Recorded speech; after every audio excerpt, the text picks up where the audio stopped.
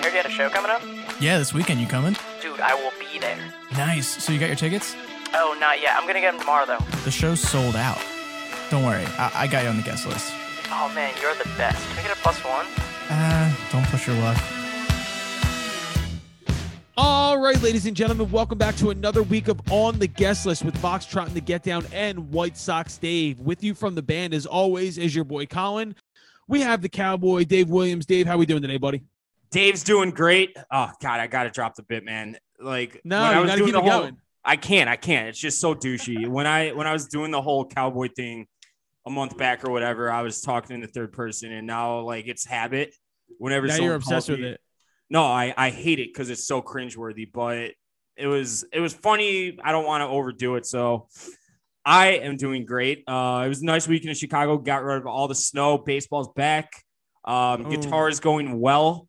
Yes, it is. We're going to get into that. I'm on cloud 9 right now, actually. I woke up today. I don't know why, because it was a Monday. Who likes Mondays? And I just felt great all day. Someone who's always on top of the ball, someone who's always in a great mood. From the band, we have our saxophone player, Mr. William Shade, in the building today. Will, how are we, buddy? Yo, I'm doing good. I just stuffed my face with some chicken parmesan.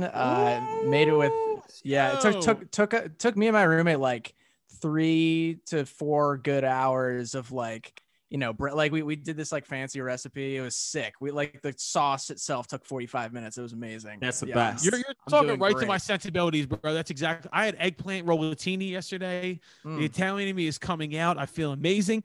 But we're happy to have Will here. Will is, for those who don't know, is the saxophone player in Foxtrot and the Get Down. Probably the smartest person that I know. Probably the best musician that I know, other than our guest this week.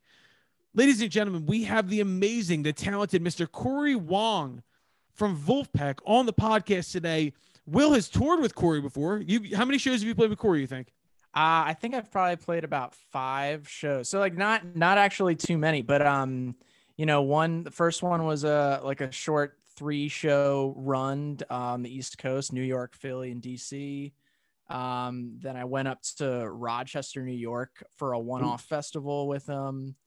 And then the last time I played with him, I just sat in at TLA back in January. So yeah, it's an incredible experience every time.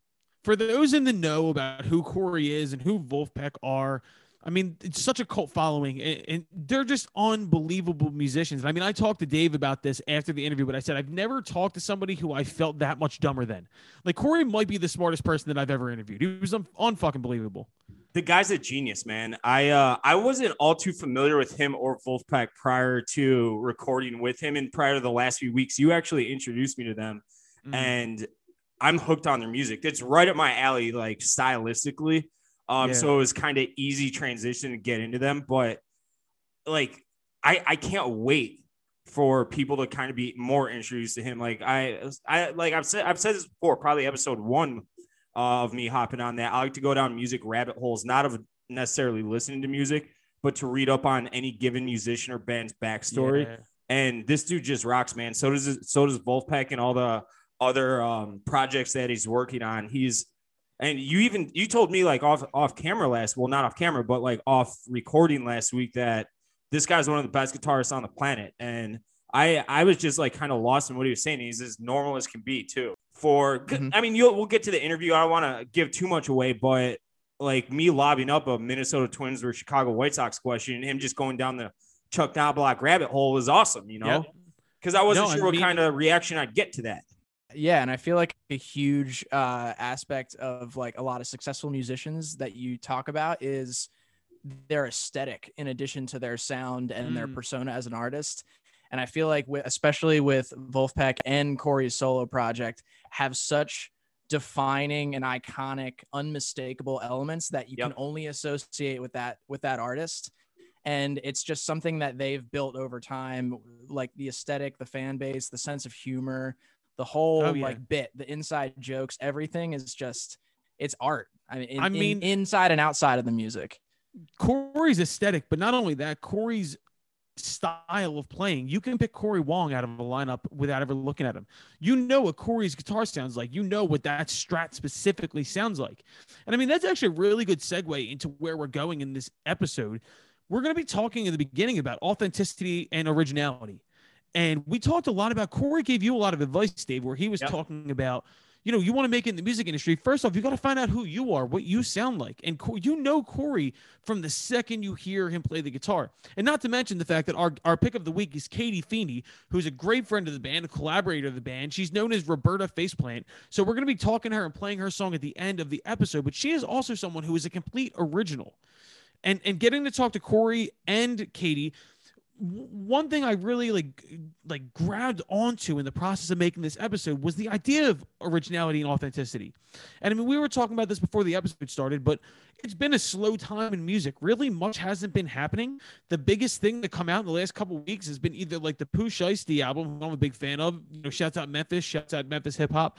But other than that, Post Malone covering a Hootie and the Blowfish song for a Pokemon soundtrack. There's not a lot moving right now. Really, the biggest stories that have been going on in the music industry in the past 2 weeks have been Daft Punk breaking up or D'Angelo's Verses, which me and Will are both going to get into later.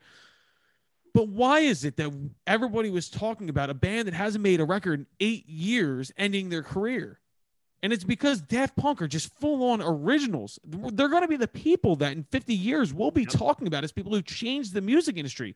And Dave, as you begin your journey as a musician, you're going to learn what it is that you sound like, what you look like, what your aesthetic is, what you're making. And I mean, Will, me and you have worked through this in the industry for as long as we can.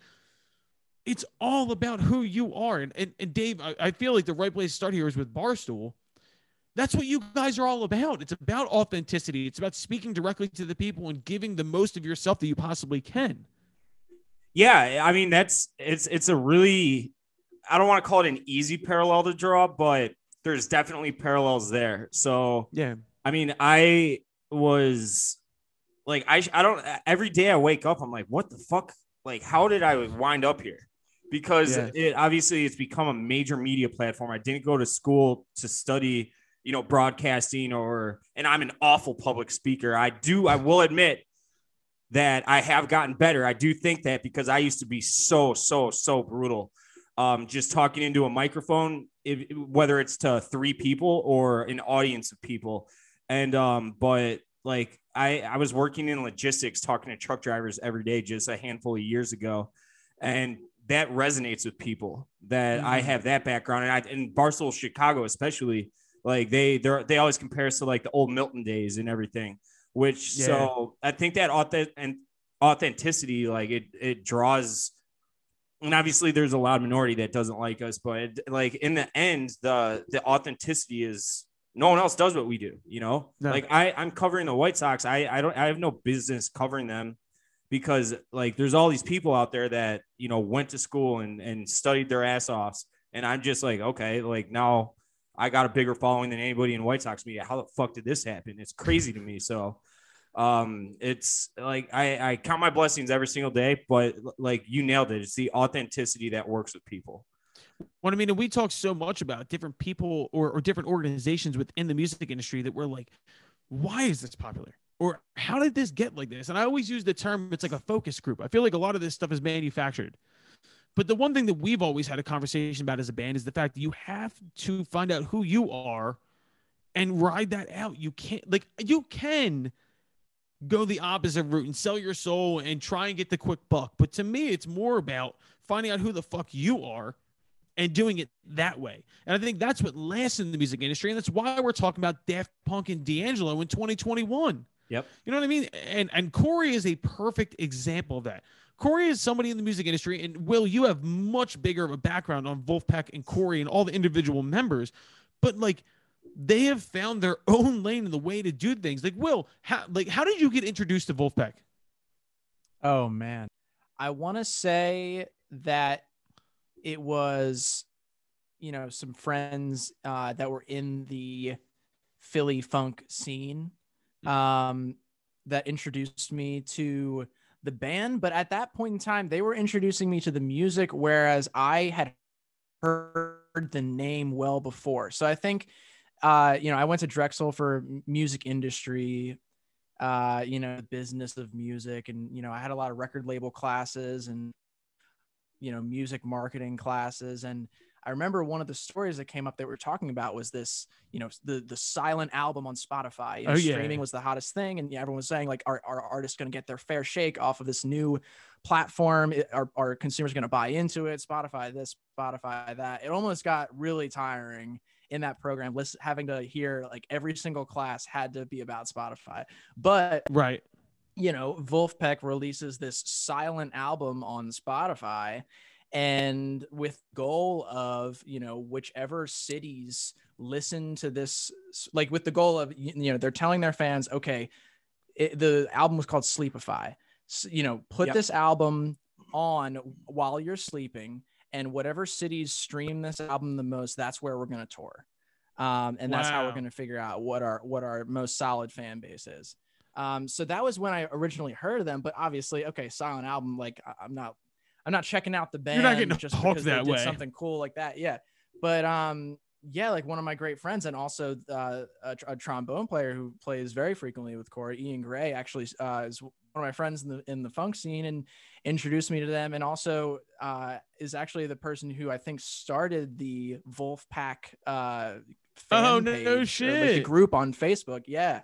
So yeah, I was a member on the ground level in that group, you know, when it was only a few hundred. Now it's, you know, that feels good to be a part of, though, right? Be like, I told you so. I knew about them. It really does. Yeah, it's the hipster thing where it's like, oh, I knew about them before they got big. And I even feel that way about Vulfpeck, because I found Vulfpeck through what they used to do on Facebook. Is I guess they do sponsored ads or whatever they would do. But the Deantown video where they were all playing individual parts of an instrument. There's like 10 people in this video, and they're all playing either like just the kick drum or just the snare or just the hi-hat or the bass. And I fell in love instantaneously, which is why I was so excited to have Corey on. But when you bring up bands like Vulfpeck and we talk about, you know, Daft Punk and D'Angelo, it's a question I've asked on the podcast before. But who in today's day and age is going to be an artist that we remember 20 years from now? I mean, it's really tough because so much shit is fly by night. So much shit is come and go. That's an awesome question. I honestly have not the slightest idea where to even begin. I mean, to me, like, I think about, like, and we're talking about, like, because there's the Kanyes and the Drakes and stuff like that are established, and we know that we'll be talking about them in due time. But I mean, I live in the rock scene, so like I think about, is there any rock bands right now that I'll be like, holy shit, I was around for the beginning of that? It almost feels like it's almost in a weird transitional phase right now where like nobody's really sticking their head out. That's an interesting point, because I feel like you have, you know, the legacy acts that are just starting to, you know, fade a little bit. You know, you had the Who, you had Rolling Stones. I mean, those guys are almost 80 years old now. Yeah, I mean, exactly. Mick Jagger might be 80s. AC/DC. They a few months ago they released a new album. Yeah, they've been still spitting on music. So, but like in terms of what the next wave is going to be, I think you have to consider the Killers in there as a future legacy, a future legacy touring act. Vampire Weekend, I think will be one. Possibly, but honestly, like I don't know where do we draw the line between that sort of like indie pop rock and like more just rock and roll. I think what you're seeing right now is there's a new genre of like singer-songwriters coming out that are incorporating bands. We talk about Phoebe Bridgers all the time. Mm-hmm. Phoebe Bridgers is someone who has the opportunity right now to capitalize and become the biggest name in rock, indie, alter, whatever the fuck you want to call it, because the lines are blurring. There is no fucking lines right now. Right now, there's an opportunity for people to step up and say, okay, this will be our genre. We will push this forward. I'm not worried about that. But to me, it's more of like, we talk about Machine Gun Kelly on this podcast a lot for some reason. And it's more of like the idea of like, is this real? Is this authentic? Or is this a product of a fucking record label? And I don't know. But when I look at things today like Vulfpeck and I see things that are grassroots and built the fuck up, that gives me hope in the world that we live in today. And so I think for any fucking musician listening right now, like the biggest thing is fucking be yourself. You can take Corey Wong's advice, not mine. Be your fucking self, be authentic, and let the chips fall where they may. And somebody is going to latch onto you. Honestly, do you think, I know this is a dumb question, but like, do you think Portnoy expected Barstool being a grassroots thing to be where it is now? I'm sure absolutely fucking not. You don't think so? Absolutely not. I mean, there was multiple times, and he's told the story before where like if it weren't for the Blackout tour, and like that was when I was in college, when it was in its heyday, and I don't even know if you guys remember that, but if it weren't for that, he was gonna call it quits and go get a cube job somewhere. Unbelievable. Because he couldn't pay anybody. He couldn't pay himself. He was living with his in-laws for a hot minute, just trying to make it. And here he is worth, however many internet dollars he's worth today. So enough money that we don't know the answer. You know what I mean? A lot of money. I mean, that's the biggest thing that scares people away from the music industry, frankly, is the fact that it's a gamble. So is things that you do on the internet. It's all a fucking gamble. But frankly, when I look at things like Daft Punk and D'Angelo still being talked about today, it gives me that fucking hope and that fire in me that it's like, okay, we'll figure this shit out. And there are still legends available. And on that, I'm proud of what we've done in quarantine, Will. And this is to everybody listening. We're just getting fucking started. And Dave, I'm glad you're I cannot wait for the future for you guys. I cannot wait for it. You're a part of the fucking team now, buddy. You don't have to say you guys. It's us. We're all tied together. We're all on this ship come sink or swim. So I'm happy to be here. It's going to be a fucking fantastic episode. We have amazing interviews. We got a bunch of segments. Green Room picks come back today. And we're going to start off the segments today with on the guest list, off the guest list. I'm going to start, then Will, then Dave. And my on the guest list, I've mentioned him already, is motherfucking D'Angelo. Holy shit. For those of you not up on what Versus is, it's usually two musicians that will battle themselves on Instagram Live, hit for hit, and they'll play the hits. It's a buddy-buddy experience. D'Angelo's so fucking big and so legendary that it was D'Angelo and friends. It was basically just a D'Angelo concert over Instagram Live. And I watched it, and I got emotional because I love D'Angelo. But it made me think about how many people are influenced by D'Angelo and how much he changed the music industry. But more than that, and this is on a bigger note, we're just coming out of Black History Month. And it reminded me of the fact that all artists have a certain, it's like a debt to pay to the Black artists that came before us and the music that they created. And we've talked about it so much on this podcast, the history of music, the history of American music and where it all comes from. And it just gave me that sense of like, holy shit, we all need to be reminded from time to time that we need to know where the music's from. D'Angelo showed me that, and D'Angelo's on my fucking list. So shouts out to D'Angelo. Will, who's on your list? Yeah, dude. American music history is synonymous with Black history, and there's no doubt about that at all. Honestly, I was about to say D'Angelo as well. Honestly, like since you said it, I'll actually, just go 1 degree removed and go with her. Who joined D'Angelo for a song during that Versus stream. On top of that, obviously her performance at the Super Bowl was unreal, unbelievable. Awesome of D'Angelo to be, putting on the next generation of, true, classic R&B soul artists. Yep. And like passing the torch. She's really incredible. Also, shout out to Method Man and Redman for making an appearance. Oh yeah. That was dope. What a fucking incredible performance. And I can't wait for the next verses. I've heard something about a Wu-Tang verses and I heard Raekwon and Ghostface. I want to see that, but I want to see a D'Angelo album. Me too. Well, you think this means new album? I do. I fully do. I don't think D'Angelo's coming out of wherever D'Angelo's hiding from unless he has something to promote. So shouts out to D'Angelo, both on the list for me and Will. Dave, who's your pick? I could sense the emotion in your little speech right there. And I respect the fuck out of it. I like you just said, like you have to pay homage to those that came before you. And D'Angelo 100%. Versus they're pioneers at what they are and what 100%. They do. And I am going a completely different route, and I'm going to kill the kid. I'm going to totally kill the vibe here. But my on the guest list pick is Adam Sandler. So last week, killing the vibe. That's killing the vibe. Like you were like getting into that. Like we're gonna sit here and like spew Happy Gilmore. Just talk bullshit about Happy Gilmore. Yeah, but yet last week was the 25th anniversary of Happy Gilmore coming out. I'm sure you guys saw the little back and forth Shooter McGavin. I forget his real name. His last name is McDonald. I want to say he'll always just be Shooter McGavin. He's the most typecast actor in the history of acting. Yeah. He's Shooter. But they had the little back and forth. Happy Gilmore's on the golf course. He does the Happy Gilmore shot, or Adam Sandler rather. And I did go into a little rabbit hole of Adam Sandler movies this weekend, even though, I've seen them all 1,000 times over and I've seen them all 1,000 times a year. Cool. But I did watch Billy Madison and Happy Gilmore and The Waterboy. And I got to say this, I never really noticed it. But the funniest scene I've ever seen in a movie, and I'll take this to the grave. Well, one of them at least is the scene where it's Stuart Scott and they're doing Sports Center highlights. Rest in peace. And they're like, and then the University of Michigan just tried out their towel boy to see if he could play wide receiver. And then he does a slant over the middle and gets completely decapitated. And he's just sitting there lifeless.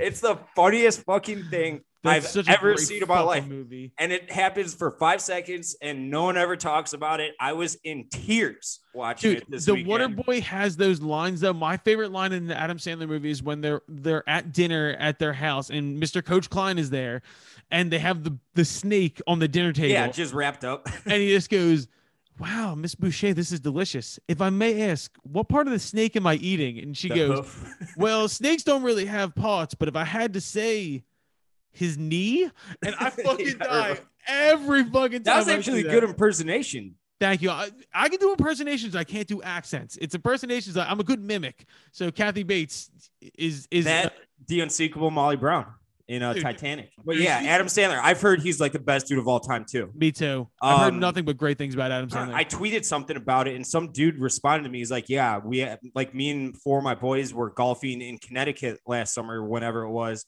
And we ran into Adam Sandler and we asked him to do the Happy Gilmore shot and he just laughed it up and he did it for him. He's the fucking man, dude. Yeah, I love hearing when guys are good dudes. He's just a normal guy. Also, he is the fit lord. No one has better outfits than Adam Sandler. He's wearing like giant 4XL and 1 basketball shorts, like Starberries, and a fucking hoodie that says Syracuse for $15. He's the fucking man, dude. He what was that about? I don't know, but yeah, he's the best. He's the best. That's he's on my guest list. I want him at one of our concerts coming up. It'd be a fun green room with D'Angelo and Adam Sandler. He's actually a good athlete too. You ever seen him like actually play basketball? Like he can shoot, dude. Yeah, 100%. He's like a legit athlete. All right, you want to talk about killing the mood? Here we go. I'll go with my off the list. My off the list are the guys that stole Lady Gaga's dogs and shot her dog walker. What the fuck, man? That's nightmare fuel. As a dog lover and a dog owner, Dave, I know you are as well. Yep. Dude, holy shit. And then I'm looking it up and apparently one of her 3 dogs got away and was recovered right away. What kind of heartless piece of shit do you have to be to stalk Lady Gaga's dog walker while she's not even there and steal her dogs? No, I guess it's an actual problem in LA right now. So French bulldogs of that very breed, expensive, like $4 or $5 grand. So you can steal them and sell them. No problem. God, so this was not directed at Lady Gaga. I don't believe so. There's a lot of the story that actually seems kind of fishy. Oh, totally fishy. But I don't need to go into conspiracy theories unless you guys want to. I can go a whole rabbit hole on. Now we'll be good, man. But the guy who got shot, the dog walker, made an Instagram post. He's like, "I really don't want to make this media thing." He did it from his hospital bed. He's like, "I'm Lady Gaga's dog walker. Like, I never in a million years thought I'd get fucking shot while walking dogs." They found that. So this is the fishy part though, is that some lady said she found the dogs and gave them back. So I'm sure there's a whole bunch, obviously there's a whole media circus around it. And then some girl just found them. Nah, that's a little, that stinks a little bit. She just made $500 grand because that was the reward to bring them back. But all I know is fuck whoever did that. That's fucked up. Shouts out to the dogs. Shouts out to Lady Gaga, who is a national treasure. I fucking love Lady Gaga. I hated her at first because I thought Poker Face was like the worst song I've ever heard. That's understandable. Otherworldly talented. Dude, she really is ungodly. When she worked with Mark Ronson and did the soundtrack for A Star is Born. That was best movie I've seen in years. Dude, so good. She is just next level talented. And me and Dave talk about all the time people who work their way up. She was playing bar gigs in New York and busted her ass and became the biggest pop star in the world. So shout out to Lady Gaga. Will, who's on your list? So off my list, you're not going to recognize the name, but her name is Sailor Sable, and she is a member of the Republican Party from Orlando, Florida. Most well known this week for completely butchering the national anthem at the start of the CPAC conference. I don't know if anyone's seen the video. I didn't see it, bro. It is unreal. Did she get the words wrong? No, this is just notes. This is probably She pulled the Fergie where she went cycled through. off. No. Well, she cycled through like all 12 keys. Honestly, if you compare this to Fergie, you know, Fergie's probably like, no one can butcher the national anthem as bad as me. And then, you know, this girl is like, hold my White Claw. Like, here we go. Like, yo, you know how hard it has to be to like be at that conference of all things and fuck the national anthem up? Like, that's got to be the shittiest. It's a bad look. Time. It's a bad look. Yeah. I mean, honestly, pretty un-American if you ask me. No. But like, when you get to the point where when you Google CPAC national anthem and there are more parodies that show up than the real thing. Oh yeah, that's the internet has got you, dude. She might just need to go into like hiding. Yeah, she has to go away for a social while. Media, like go in. Yeah. I'm sure she's got enough money to like take a vacation. She needs to just get go out. Away for a while. You don't want to fuck the national anthem up at the like National Conservative Convention. That's gonna be on the way out. For the music nerds out there, though, however, she did end the song in the same key that she started the song in, which I thought was the craziest part about the whole thing. But you know, so she started players, went on an adventure and came back and ended on C. Keyboard players around the country are having a field day with this because like playing to it because it was done completely a cappella. Oh God. Yeah. I need to look that. I'm gonna link that on the Instagram. I have not seen it yet. I have to see it. I'm gonna just take your word for it because I'm sure it's so cringeworthy. Like you'll just be able to grab the embarrassment out of the air. Well, who was the worst national anthem of all time? Carl Lewis probably has the worst national anthem of all time. Jimi Hendrix is bad. Yo, get the fuck out of here! I'll come to there's the screen. There's probably some small market like NBA there was team one at a hockey game years ago, and this is like I legit feel bad for her. So she's singing the national anthem. I don't know if you guys are hockey fans or not, but they roll out like a little red carpet because you're on ice and you can eat shit. And she's singing the national anthem, and she butchers the words, and she choked really bad. She goes, "Sorry," and then she like took a breather, was gonna come back out. And as she came back out, she just completely slipped and went like head over heels on the ice. Oh yeah, she busted her ass. You know what I'm talking about? Oh, that's terrible. I feel awful because like I mean, it's something I'm sure she had wanted to do forever, like sing the national anthem at a professional sporting event. It might have been like college hockey or something. I don't even know, but and this happened. This might have been 20 years ago. This was a long time ago. But it was bad. It was really bad. I'm a firm greater comebacks have been mounted. Greater comebacks have been mounted. I'm a firm believer when it comes to the national anthem, less is more. Like if I'm in that situation, don't try and go off on it. Just, you know, do it and get Fergie's off. It was horrible. Fergie's was awesome because of the players who were laughing on this on the they side were of the like court. They were trying so hard, dude. And you can't laugh during the national anthem because then you're a piece of shit, you know? Yeah, exactly. But they were doing a good job of like, I love the picture of Steph Curry where Steph Curry's got his head down, and he looks up for a second and just like cracks a smile and puts his head back down. So I mean, it's a super hard song to sing. It's not honestly. easy. Yeah, it's super hard. Like it's kind of funny. Like freedom and equality and all this. It's like, well, not everyone is created equally to be able to sing that song. No, not at all. Not a democratic song. Hell no, that's a tough fucking song to sing. So, all right, well, that's a good one, Will. Dave, who is off your list this week? So this one, I'm glad I get to start, and so I can set the mood instead of kill it, like on the list. But apartment management company. So yesterday I'm taking a shower and I noticed a piece of I'm like the little square tiles around. It's not like a one solid plastic whatever in my shower. So I noticed a piece of the grouts hanging off, and I hadn't even stepped in the shower yet. So I like reached through the shower stream and I like peel it, and I noticed it was like loose. I just went like this, just a little finger pressure, and it just caved in the tile. So I mean, the shower works and everything, but I've emailed them, called them. I'm like, hey, like unless you want the people below me to get like swamped with water or like rot in the wood or something, like you need to send someone to fix this. And they're like, we're getting to it as fast as we can. I'm like, I mean, like do something better. Yeah, like, this is pretty urgent. It's somewhat urgent, and it's not like I live in a massive complex. Like we have one maintenance guy, and he's not doing anything right now. I don't see any other construction or anything going on. I shouldn't put words in his mouth, but and they just keep giving me the runaround. And they sent me. So when I got Ace, there's no dogs allowed in my apartment, and I only planned on living here for a year. So when I moved in August 1st of last summer. So I've only been here 5-6 months or whatever. And I knew that, like, if I got a dog, even without being able or allowed to get a dog, that it would take them months and months to like actually kick me out. And there's a ton of vacancies in the building anyways because of coronavirus. So, so they emailed me and they blind CC'd the other tenants that they said whose dog it was. And I knew that it was a fake blind CC. I'm like, yo, you just asked me about the dog. Yeah. I registered him as a therapy dog for $80. And you can't do anything. I could take him on a plane right now for free of charge because he's a therapy dog, even though he's the most untrained dog of all time. But so I'm like, yep, here's my certificate. It's signed and documented by a psychiatrist, blah, blah, blah. First of all, that's a joke because that took me 2 minutes to do. All I did was fill out, like, do you have anxiety? Yes. Are you depressed? Yes. Do you like animals? Yes. It was like a 5-question, like a Scantron test, basically, from high school. And a psychiatrist reached out and she's like, yeah, you really could use a therapy dog. Like, here's a document, like all the court and like past like whatever, like court cases.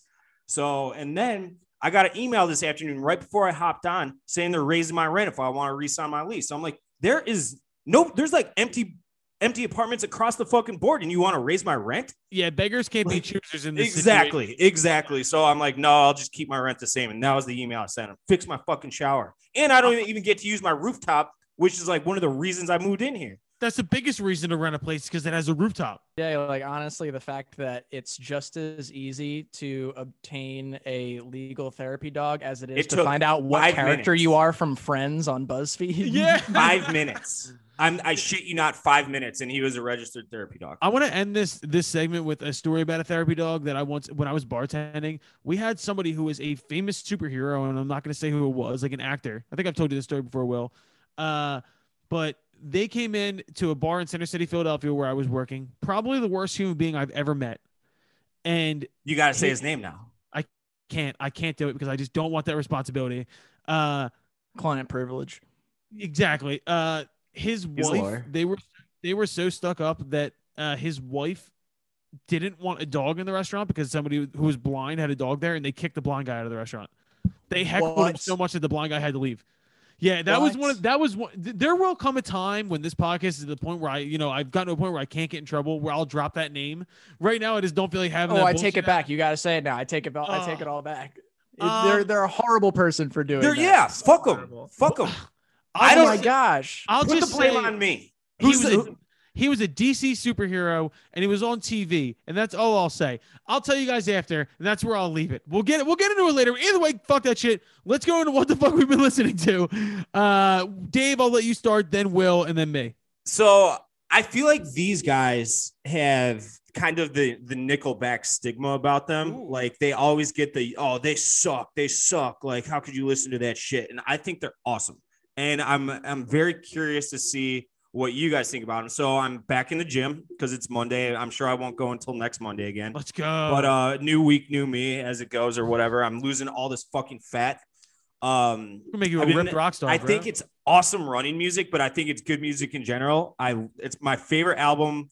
One of my favorite albums forever, Blurry Face by 21 Pilots. I love 21 Pilots. I love 21 Pilots. And they're Firefly guys too. They hate Coachella. Yeah, no, I like 21 Pilots. You're amongst fans here. I'm a little wishy-washy on them. I think that when they first came out, around here in Philly, it's all 104.5. All 104.5, Radio yeah. 104.5 back then. Yeah, new name. But I think that they definitely had a very unique sound to start out. I think it has since gotten a little tired for me. Yeah, I get that. But I definitely will not completely bag on him. So that record you're talking totally cool. about, Fine by Face me. is awesome, especially workout music for working out too. Heavy Dirty Soul. Nothing against that. Absolutely. Heavy Dirty Soul is a fucking jam to run to and lift weights to. That's a good record. I like that record a lot. I like the Judge. He's just on the ukulele. Yep. Yeah, no, you're amongst friends really here. Slow. I love 21 Pilots. But people, they have the Nickelback cheap treatment where it's like embarrassing. A little bit. A little I bit. do like Nickelback too, though. I'll take that to the grave. They got some jams. I do wonder why they're so hated. I don't like go out of my way to listen to Nickelback, but like if fucking Remind Me comes on at like a bar and it's like It's 3 an a.m. awesome fucking 3 a.m. bar song. There's a lot more bands Never that I made have. it as a wise man. All right, so we picked out Dave's song. We're having to play live with us next year is Nickelback.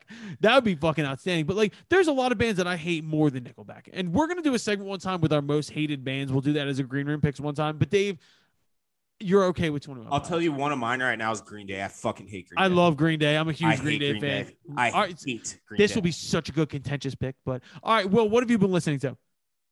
All right. So I've been listening to, I'll say this is actually not even a record. It is a recent live performance that came out via NPR Tiny Desk. But this is, I mean, this guy, if you're a fan of gospel music, it's like the name. Are you saying Kirk Franklin? Let's Kirk go. Franklin's Tiny Desk concert came out this week, and it has to be one of the best musical moments of quarantine. He's fucking awesome. Bar none. I've never Like, heard of him, and I'm going to throw it on as soon as we stop recording. So hold on real quick for Kirk Franklin for beginners. You might know him because have you ever heard Ultra Light Beam by Kanye West with Yes, Jason Rapper yes. on it? Yep. He's the guy at the end of the song who's just talking. Okay, I know exactly what you're talking about. Yeah, okay, so that's Kirk Franklin. But well, how many songs did he do? Because I saw they did. I haven't watched it yet. I think they did 4. They started out with one off of Kirk's most recent album, but they did a lot of them, and it just like obviously he's got the background singers. Honestly, I mean he's the type of guy who's like he's the hype man. Oh yeah, he's the fucking hype man.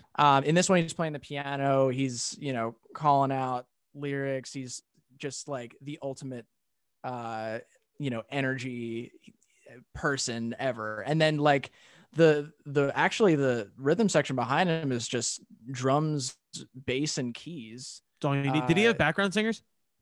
Yes, that is he the had to. majority, and that is what it creates the craziest moments of the whole concert is just like all of the harmonies and the energy and I don't know, it's wild. It's really incredible. Dude, Tiny Desk never fails. Tiny Desk never fails. Never fails.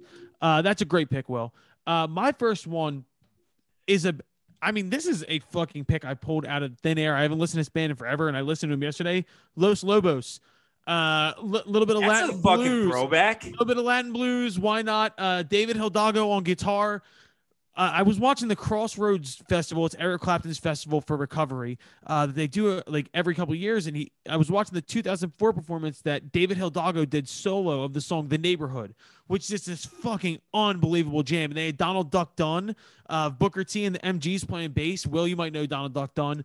What a fucking incredible performance. It just shouts out to Los Lobos for being full on authentic originals and doing something that not many people have been able to do is capture that type of music with that type of flavor. And it's just fucking outstanding. Shouts out to Los Lobos. Shouts out to The Neighborhood.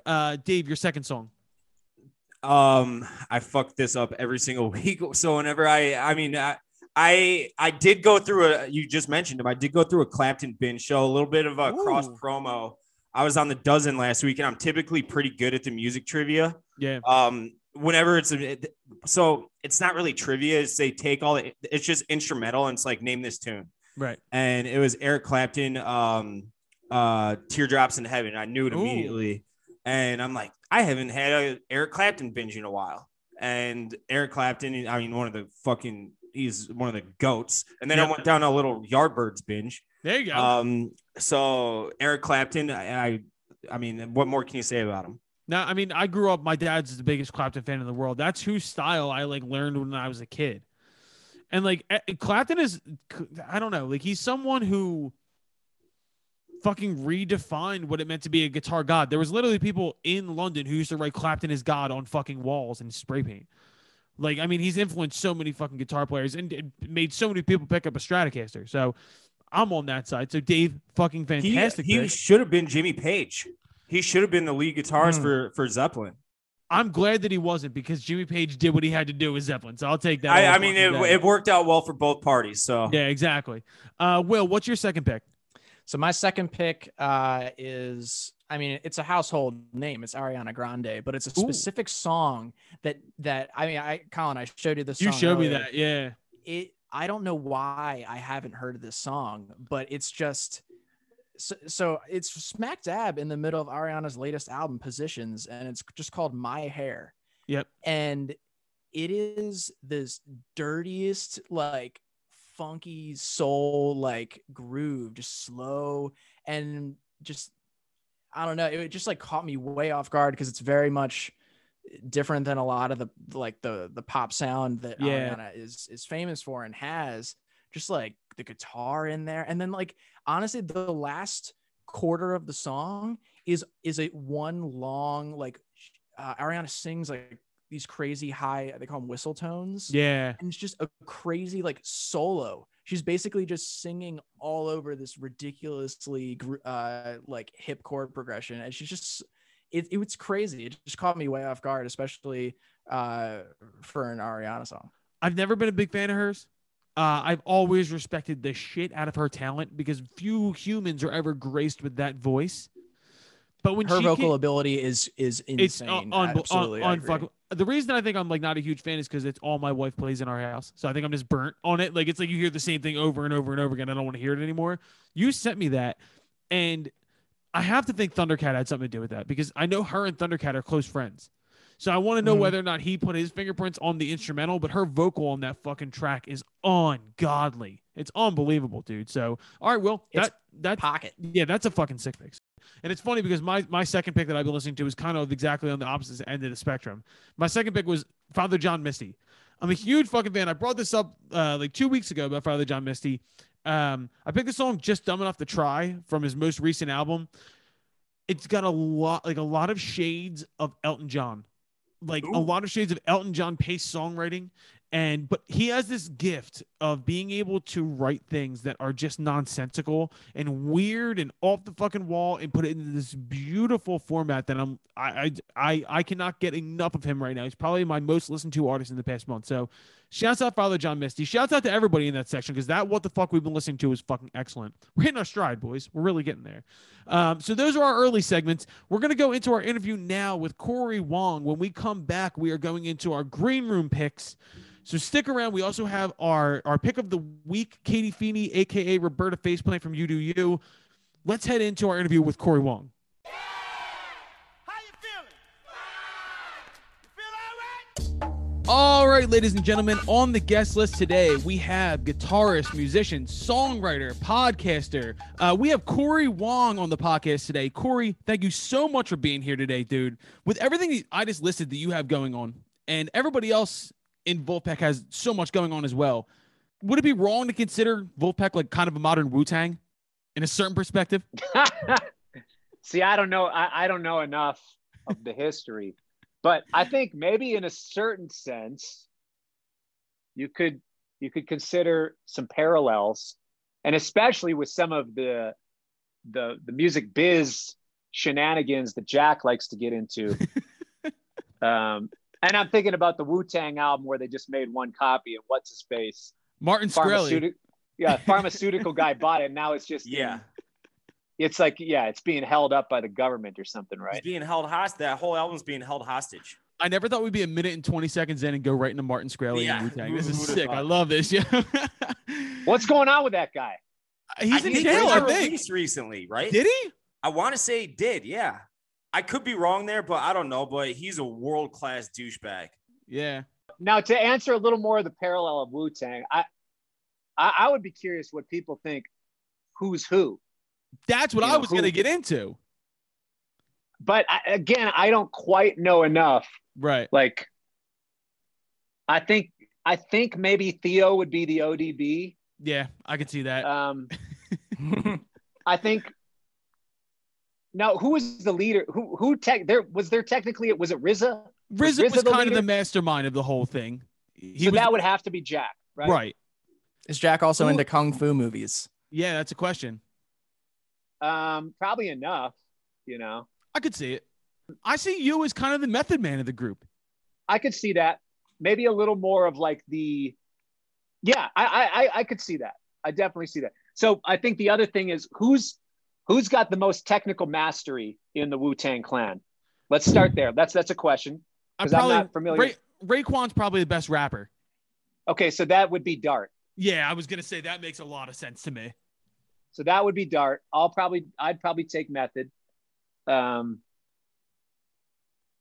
Yeah, I think, and then I don't know enough about the others, but I think that's my gut. And it would be questions like that. Who's the most technically proficient? That would be the Dart. Who's got like the most interesting, or who's got the most quirky songwriting? That would maybe be the Woody. Who has got whoever has the most, like as soon as you hear them, it just like touches you emotionally. That would be the Antoine. Joey is more of the, because he plays sax, keys, sings, plays so many different things. And he's kind of a wonderful balladeer as well, although that's not like his main thing. So that would be like, who is the biggest swooner?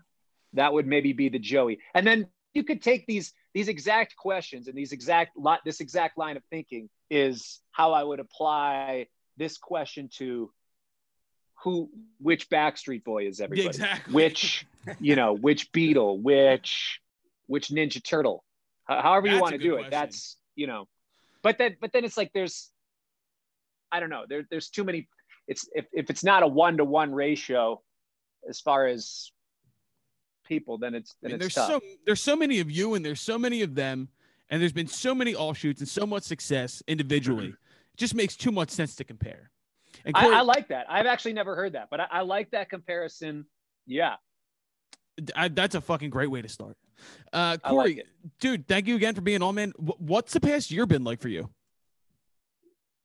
Well, it's been a lot less touring than I expected, but a lot more writing and recording.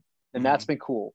So I've been able to explore creatively a bunch of different avenues that I haven't been able to explore in past years, or maybe even things that I just wouldn't have, like I've got folders of voice memos and videos in my phone of different styles of things that I've been writing or little ideas that I have for specific types of projects. And, one of those being like an acoustic album, which I'd never really explored, but now just had the time and energy to do so and was kind of in that creative and mental space. So it allowed me, the last year allowed me to be able to explore that, get through that, and also not have, so typically when I release an album, and pretty much anybody nowadays, you go in an album cycle. You write the album, you record the album, you release the album to promote it, and then you tour to kind of support that album, and then you start over again. So there's somewhat of an expectation in that, in the typical music industry. And for me, this last year allowed me to do projects without any other expectations attached to it. And that was pretty cool because it allowed me just to make whatever I wanted. And I gave myself a certain creative freedom to just put those things out. And even though maybe my managers or other people said, well, why don't you just give a little more of a slow drip? So that way, the albums are out for longer or whatever. But to me, it felt more honest to just put out the music when I was making it, because that's the creative and mental space that I was in. And I really enjoyed the time. I really enjoyed being able to make that music. Now, so, the whole world went to shit about a year ago with coronavirus and everything. Now with Wong Notes and in your variety show that you're doing on YouTube and everything, was that all planned out? Or is that just something that you had to kind of transition to because of the pandemic and because of the change in everybody's, in the lives that for music fans and musicians in general? Let me start by the distraction that I had, which is I can't tell whether you're from Chicago or Philly. I am. I'm Chicago. I hear Chicago and Philly in your voice. I've been to Philly one time for 2 days, and it was like 2 months ago, but I'm from Chicago. I'm from Philly. Okay. I'm born, bred Midwest. All right. See, so I got it all figured out with you guys. Okay. Yeah. Wow. You nailed it right there. You did. So to answer your question, both of those things were planned. Okay. So my very first episode of the podcast was recorded in February the interview with Satriani. And then I was planning on doing a lot of the interviews in person when I was on the road, but I ended up doing them all remotely. And so the podcast was set to go. My variety show, we were planning on recording in April. So I had already had literally all of the music written, all of the arrangements together, most of the episodes set to go before the pandemic hit. Wow. But then it was okay. And honestly, that was the one album I planned on recording this last year. That was like, this is going to be my big release of the year. I'm going to record it in April and put it out in September and then go tour that thing or whatever. Obviously that changed. So April, we were planning on recording it. It got moved to May, got moved to June, got moved to July. Finally, what was happening is things like the NBA and some of the other TV networks were starting to form these little bubbles with lots of testing and whatever, blah, blah, blah. Found out to be successful as far as not having some sort of super spreader event.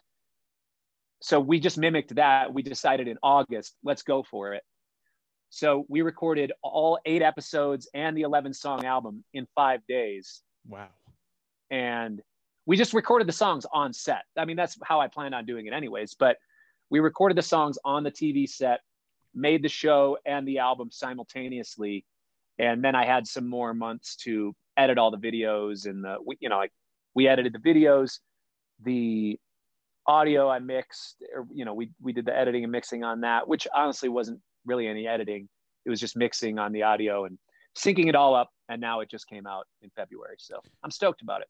It's unbelievable. And it's been me and Will have had this conversation because we're both big fans. It's been amazing to see the way that you've pivoted and the way that you've improvised and grown during the pandemic. But as someone who appreciates collaboration as much as you do, has it been more difficult to get that done, or have you been doing more things virtually with people, or are you still being able in your bubble situation to get with people and work on music? So that's the one particular project where that worked out that way. In a normal album, so that one, the collaborators I plan on working with, we just all made it happen. Mm-hmm. And the guests for that, so there's an 11-piece band, and then there was 2 special guests, Antoine Stanley and Cody Fry. They came in for that. They were planned to do it in April. They came in and did it in August. Great. As far as my other stuff and as far as collaborations in general, it's typically a lot harder, honestly, to get collaborations to happen because everybody's busy. This person's touring at this time and this person's touring at this time. And like, yeah, I'm going to be in the UK and then I'll be back in the States. But when they're in the States, I'm going to be in Italy or whatever. So a lot of times collaboration is hard to do because most of the time artists like myself are on the road 100, 150, sometimes 200 days a year. Yeah. I try to cap it at 150, but a lot of people, like I have friends that are on the road 250 days a year. It's insane. So as far as the collaboration thing goes, most people are hanging out at home. And by now, a year into this thing, pretty much everybody has some sort of remote recording setup or some sort of home recording thing, right? Or pretty easy access to a place that does. Right. So right now, and this past year has actually been a lot easier to get the collaborations to happen because a lot of people have a little more time. But it doesn't mean that, I mean, this is the funny thing is that some people think just because they're not doing anything, well, this person must be doing nothing also. Yeah. It's like a lot of people are staying really busy. Oh, yeah. But it is a lot easier to just slide in. Hey, I have this project. I'd love to collaborate with you on it. My due date is 2 months from now. Here's the file. Just get to it sometime in the next 2 months. That's a lot easier to make happen right now than, hey, I'm going to be on tour for a month and a half, and then I'm going to be back, but you're going to go out on tour, but there's 2 days that overlap. But I'm going to be recovering from my last tour because I'm going to be whatever, jet lagged and tired. And you're going to be doing rehearsals for your other tours. So sometimes you can make that happen. And a lot of times it just does line up and you figure out a date 5 months from whenever you discuss to make it happen. But I don't know. There's a lot of different ways, but right now it actually seems to be easier. Have you enjoyed this period of time at all? Not to say that you don't enjoy touring, but the fact of the matter, being in one place or being able to work on creation rather than having to tour all the time, has it been nice to be able to lock down and figure out what it is you want to get on record? The good thing about it is that I've had a lot of time and I have a lot of focus time in one place to sit down and really hone the ideas. The hard part is that I don't have the other people around to bounce those ideas off of. And if I'm always just bouncing my own creative ideas off of myself, then I get in this feedback loop. And sometimes it's a good thing.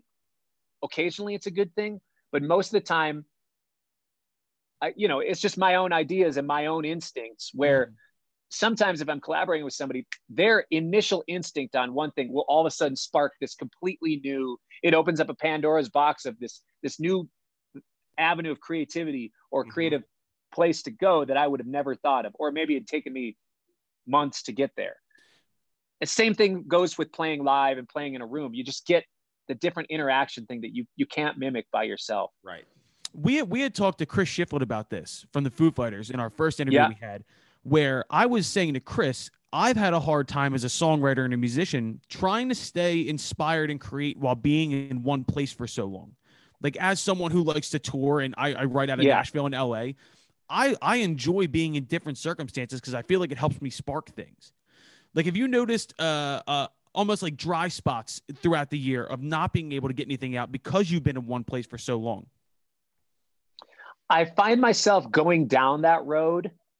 But what I tend to do is as soon as I feel myself getting there, I'll find a way out of it. Right. I'll see some sort of red flag. Oh, this is about to happen. And sometimes it can be solved literally by just going for a walk.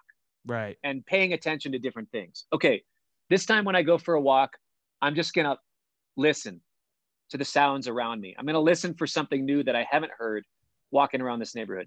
I'm going to walk around and I'm going to pay attention to just the color palettes of the houses around and kind of take note on, or the era that I think things have been built or when something's been remodeled. And then I just start paying attention to different things. And it seems like such a stupid thing or it seems like a mundane thing to do, but what it does is it gets my brain to start to look at different things. Yep. And then as soon as I can get my brain to start thinking about things in a different way, then it allows my creativity to do the same thing. So that's one example. The other would be sometimes I'll just hit up my friends and say, hey, here's this voice memo of this idea. Where do you hear this going? Or do you want to help me finish this? And they'll all of a sudden send me something back. And that gets me going down a new direction. So I actually, about 6 months ago, just started doing a lot of Zoom writing sessions or email writing sessions. Like one of my favorite guitar players in the world is Rob Harris from Jamiroquai. Oh, and he's insane. And he's also an amazing songwriter. And we're good friends. And we've talked about doing stuff together for a few years now. And finally I was like, hey, I'm working on doing a bunch of writing. Do you have any ideas that you're just sitting on and you don't know how to finish that you think would be good for me? Or do you have any ideas that and I'll do the same. I'll send him stuff and then we'll just go back and forth and we'll do that. I have other friends, Ariel Posen, guitar player. We've done a bunch of writing sessions that way. And Mark Lettieri and I have done that.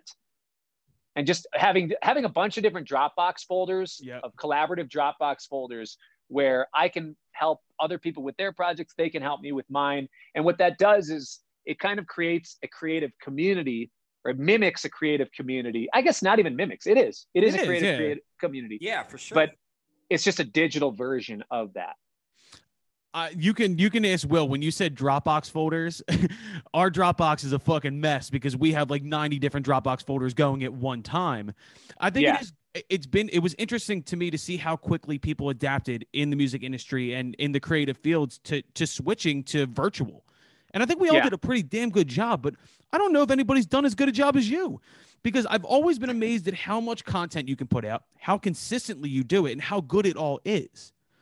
And when you look at either the podcast or Corey and the Wong Notes, when you saw what you did and you got it back, did you instantly kind of have an idea that like, wow, I did something fucking special here? Or did you wait for the response back and be like, holy shit, I have something here. Because I've never seen anybody in this time period do a fucking full variety show. It's unbelievable. Man. Well, I had the concept for it. I had the idea for 10 years, but Wow.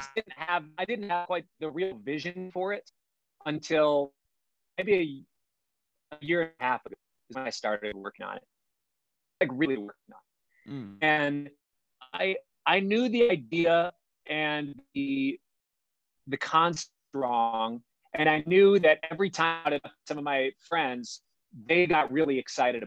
Oh my gosh, yeah, amazing. Well, what if you did this? What if you blah blah blah? So I knew by the response of many of my friends that the concept's wrong, and the idea of SNL meets the Late Show, but taken over by the musicians. Right. And that to me feels like a fun concept. That feels to me like something I would want to watch. And that's no. If it's, I want to make music and videos that I think are winning. And then whether anybody else that's the case, whatever. I did a really good job. I feel like I learned when I do season. Now I also know, oh, okay, here's some things I might change. Here's some other, like anything you do after you do it a couple times, you get some reps in, you know how you can adapt it to maybe make it better or something. If you're paying attention, if you're listening to feedback. Now, you said you did have special guests. For the second season of Corey and the Wong Notes, are there any guests that you would absolutely die to have on for the second season? John Mayer would be awesome. That was the name that was on the tip of my tongue because I feel like it would be right up the same alley. I feel like you guys have a similar sense of humor. Yeah, Janelle Monáe would be cool. Emily King is amazing. I'm a huge fan of her. I listen to her music all the time, and she is a friend, but she's very busy. So she would be awesome to have on. Somebody like Brad Meldau would be awesome. Interesting. Yeah. I mean, I could just go straight for the top and say Paul McCartney, Stevie Wonder, but I guess I could. There, well, I'll just go right up there. Yeah. We were looking at your list of people we've had on the podcast and seeing someone like Jacob Collier or Steve Jordan or like Tom Misch. I would love to see guys like that on there as well. But Susan Tedeschi coming on to sing would be fucking unbelievable. That would be amazing. She's so good. She's so unbelievable. That was one of me and Dave, because the backstory of this podcast is I'm a musician. Dave works for Barstool Sports. So we're teaching Dave how to be a rock star is part of what this is. And Susan Tedeschi and the Tedeschi Trucks Band was one of the things that bonded us. And I guess the way I want to end this conversation is, what advice would you give to Dave as somebody who is becoming a musician or attempting to become a rock star in his own right, going into it now? Because I feel like you have such a strong sense of self and a strong identity. And what advice would you give Dave? Well, first off, Dave, what do you play? He's kind of playing guitar. He's learning to play the guitar. Yeah, I'm learning to play guitar. Sorry, my internet cut out there for a split second, but I'm learning guitar. I can play a couple of chords right now. I am learning a Rolling Stone song, a couple Foo Fighter songs as we speak, but the answer is I don't play a single thing. Okay.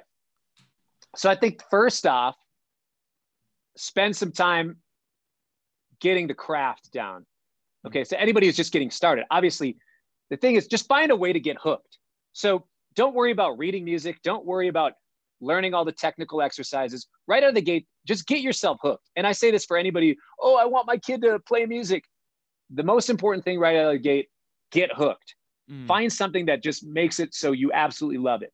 And if that means playing Foo Fighter songs, playing Chili Pepper songs, Rolling Stone songs, whatever it is, just find a way to get hooked and learn to play those. And you're going to inherently learn some technique when you're learning those songs. So right out of the gate, I would say just practice, find a bunch of tunes that are really fun for you to play. Keep it fun, because that's what it should be about. Of course. And then once you're a little bit hooked and you're finding barriers, practice some technique to get that down. Practice the actual craft of playing the guitar. But then as far as most people who know how to play and they want to get more recognition, or they want to get a career going or find some sort of notoriety, I think the thing that you have to do is figure out what's most magnetic about you. And that, I think, is the main reason why plenty of guitar players who are incredible that can play circles around many other popular guitar players, why they're not known is because they haven't found an identity in their playing. There's no real reason for anybody to pay attention to them as an individual, because there are thousands of guitar players who can play incredibly fast, who can play blistering speeds and play really cool things. But are they really saying anything with their playing? Is there anything really unique about them? And I think that's what's most important as somebody who's trying to find a career, find notoriety in what they're doing. I know I'm not the greatest, the fastest guitar player in the world, but I have a unique voice, and I have something where if you hear me on a record, you'll know that it's me, for better or worse. And I can turn that off. I can make it so I can change the way that I play so it's more elusive on who it is or whatever, just so it kind of fits in the mold. But if I want you to know that it's me when I'm playing, I know exactly how to do that. How young were you when you realized your own voicing? Like when you realized that you had a Corey Wong sound or a Corey Wong feel? Oh, I think it's after I turned 30. Oh, so really? Totally. And this is the funny thing, is that so many people in college are like, oh, I haven't found my voice. I have no idea. It's like, yeah, neither did I for a lot of years. And I think part of it was I wasn't really looking in the right place. I was trying to find my identity in sounding like Pat Metheny. Everybody sounding else's like identity. Prince. Yeah. Yeah. And not necessarily finding my own unique thing. Now, would I change that path? Would I go back and tell myself to find that at age 22? I don't know, because part of what has defined my sound now is the fact that I spent so much time trying to mimic Pat Metheny, trying to mimic John Scofield or Prince or John Frusciante, whatever, James Valentine, all these, or Rob Harris from Jamiroquai, all these people that I really looked up to and really studied what they do informed my decisions on how to find my own voice and picking different things from these different people. So I think that's the main thing. But for some people, it takes a long time. You know, there's artists that find the very magnetic and potent voice when they're 16 or when they're 25. For me, it didn't happen until I was, 31. I think I'm kind of coming to that point in my life now where like I'm starting to see that the entire journey leading up to this point was necessary to get to where we're going now. And it's kind of in that way that you're saying, like, I had to try and mimic all these different people in order to find who I was, is really interesting to say. And I think before we do get off, you brought somebody up in that process of your musicians. You brought up Prince. Every time somebody talks about your hometown, they talk about Prince. Who are some musicians that are from Minneapolis that you would also say, this is who you should check out as well? Sonny T. That's the main one. Ooh. Sonny T is, to me, the original source of the Minneapolis sound. And Sonny was Prince's guitar teacher. And Sonny was one of the guys that back in that day, the Jimmy Jam and Terry Lewis, they had stuff going on. Prince had his thing, the Morris Day and the Time thing. And Sonny had this band. I'm forgetting what the name of it was, but Sonny was kind of he was not the godfather. He was the captain of that whole scene. And he was the one that everybody was looking up to. And he's insane. But even with that, like, I don't think everybody who on the peripheral, like, who gets Prince and the Minneapolis sound also knows Morris Day and the Time. I mean, you do an ounce of digging, you'll find Morris Day and the Time, a lot of the Jimmy Jam and Terry Lewis stuff. And yeah, so there's a lot of that sort of thing. Another band out of Minneapolis that's amazing is Mint Condition. Not a lot of people that associate Minneapolis maybe associate Mint Condition with it, but Stokely Williams, who has a solo career now as Stokely, is incredible. And that would be my main thing: Sonny T and Mint Condition / Stokely. I saw when I was like doing background checks on you, and I'll get to the like stupid irrelevant questions later, but one of the guitarists that you looked up to as a musician was David Williams. Did I freak you out a little bit when you saw my name on here? Do you think I came back from the dead? I knew that it wasn't the Dave Williams that I'm familiar with. Yeah. But I do also know that the first name Dave is quite common, and the surname Williams is also quite common. So I didn't think that it was out of the question for there to be another Dave Williams to exist. No, not at all. I got the most boring name in American history. It's like it's got to be a top 10 most common name probably. So well, yeah. my name is Wong. My last name is more popular in the world or more common in the world than true. Williams. That is true. Yeah, absolutely. As far as if we're just talking numbers, yeah, talking numbers. Just raw data. Just raw data. I like how Dave was worried that he was going to scare Corey because he thought that Dave Williams came back from the dead to email him. What? Like imagine every John Doe like looking at a sample subpoena, just being like, "Oh my god, oh my god, what is this?" Well, I know Dave's other question had to do with the Minnesota Twins and Minnesota sports in general. Yeah, who you got, Twins or White Sox this summer? Well, I got to go with the Twins. There you go. Yeah, they got Nelly Cruz back. I think it's going to be a good race, though. The Twins are always pesky, man. They're always pesky. In Chicago, we call them the Piranhas. They're piranhas? They're just constantly just eating people alive, and you don't know why or how it happened. But all of a sudden, they have 100 wins, and they're awesome. You know? I mean, but then they don't pull through. See, I was at one of the World Series games in '91. Wow. At the Metrodome. Wait, hold on a second. Hey, Dad. Which World Series game did we go to in '91? My dad doesn't remember.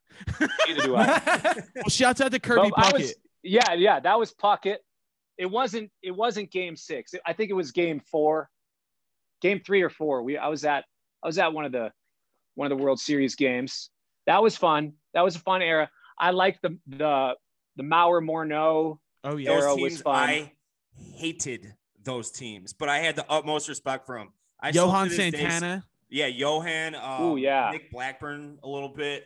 I mean, Mauer hit like 380 one year. Morneau won MVP and then came second in another year. Was Brian Dozier the second baseman? So good. Brian Dozier. Dozier was on the team then. Those teams were so I think good. Torrey Hunter was on the team at the time as well. Oh, yeah. Of course, Torrey Hunter. Yep. Yeah. They were the Piranhas. We hated those teams. Loathed them in Chicago. At least half of Chicago. on paper, that team should have been the one to win. No, I know. Not like Puckett, Knobloch. Yeah. Yeah. Wow, Chuck Knobloch. Dude, what a way to start the day. We're going to do Chuck Knobloch and Kirby Puckett and Brian Dozier. This is what I'm talking about, man. Kirby Puckett's Chicago guy. Yeah, mid-'90s, the NBA All-Star game was in Minneapolis. And there was some big party, like they host some big party week of the NBA All-Star game. I don't know how or why we were at this. It was like a public event, right? Like you had to buy tickets or maybe it was some corporate thing that my dad worked for IBM. Maybe IBM had some tickets to something or whatever. I don't know. But we were at this event and there was all these NBA players there for the All-Star game and people are walking around, hey, high five, kind of loose meet and greet, public meet and greet. Everybody's going up to all the NBA All-Stars. Of course, you notice them because they're freaking 6'7", 7'1", dudes. Talking Dikembe Mutombo, Shaq. I met Dikembe Mutombo it was about a year ago because the NBA All-Star game was in Chicago last year. And it was at the end of February, right before everything shut down. So everything was normal. And we went and did for my real job. We did a meet and greet. I'm only 5'7". And I took a picture next to Dikembe Mutombo and I put he was wearing like a pea coat. It had to have been custom made. And the thing was literally flopping around my ankles. And I shook his hand. I couldn't even I couldn't squeeze it. It was just like straight up and down. His hands were so big. But at this event where I met Mutombo, Chuck Knobloch was walking around and nobody recognized him. All anybody's looking for is NBA players. So Chuck Knobloch's walking around because he was playing for the Twins at the time. Yeah. The things happening. Also, I walk up, I'm like, hey, are you Chuck Knobloch? And I was probably 12, or maybe, no, I was 10. I must have been 10 years old. And he's like, oh, hey, yeah. You know, He's he like, was- thank he was God totally somebody cool. noticed me. No, I think he was just, hanging out, wanting to meet the NBA players as well. So I'm just glad that I spotted him. Anyways, go up. I had to get some Knobloch in there. No, shouts on out with Chuck your last- Knobloch, Awesome man. career. Yeah. Just unfortunately got Got the the yips, a yips, little bit. man. He got the yips. Has there been any musician that you've ever met or shared a stage with that you were absolutely starstruck? Like you couldn't get the words out. Like this is just like one of the people I've been always wanting to meet. No, but I have met some really amazing people. I know at the end of the day that people are human beings and they're living in their own version of a different reality than everybody. As far as the closest thing to that, I'm trying to think of, maybe meeting some of the guys from the Rolling Stones and playing with the Rolling Stones. It's early for me. Why am I blanking on it? The drummer from the Mick Jagger. Charlie Watts. Charlie Watts. Yeah, Charlie. That was pretty fun.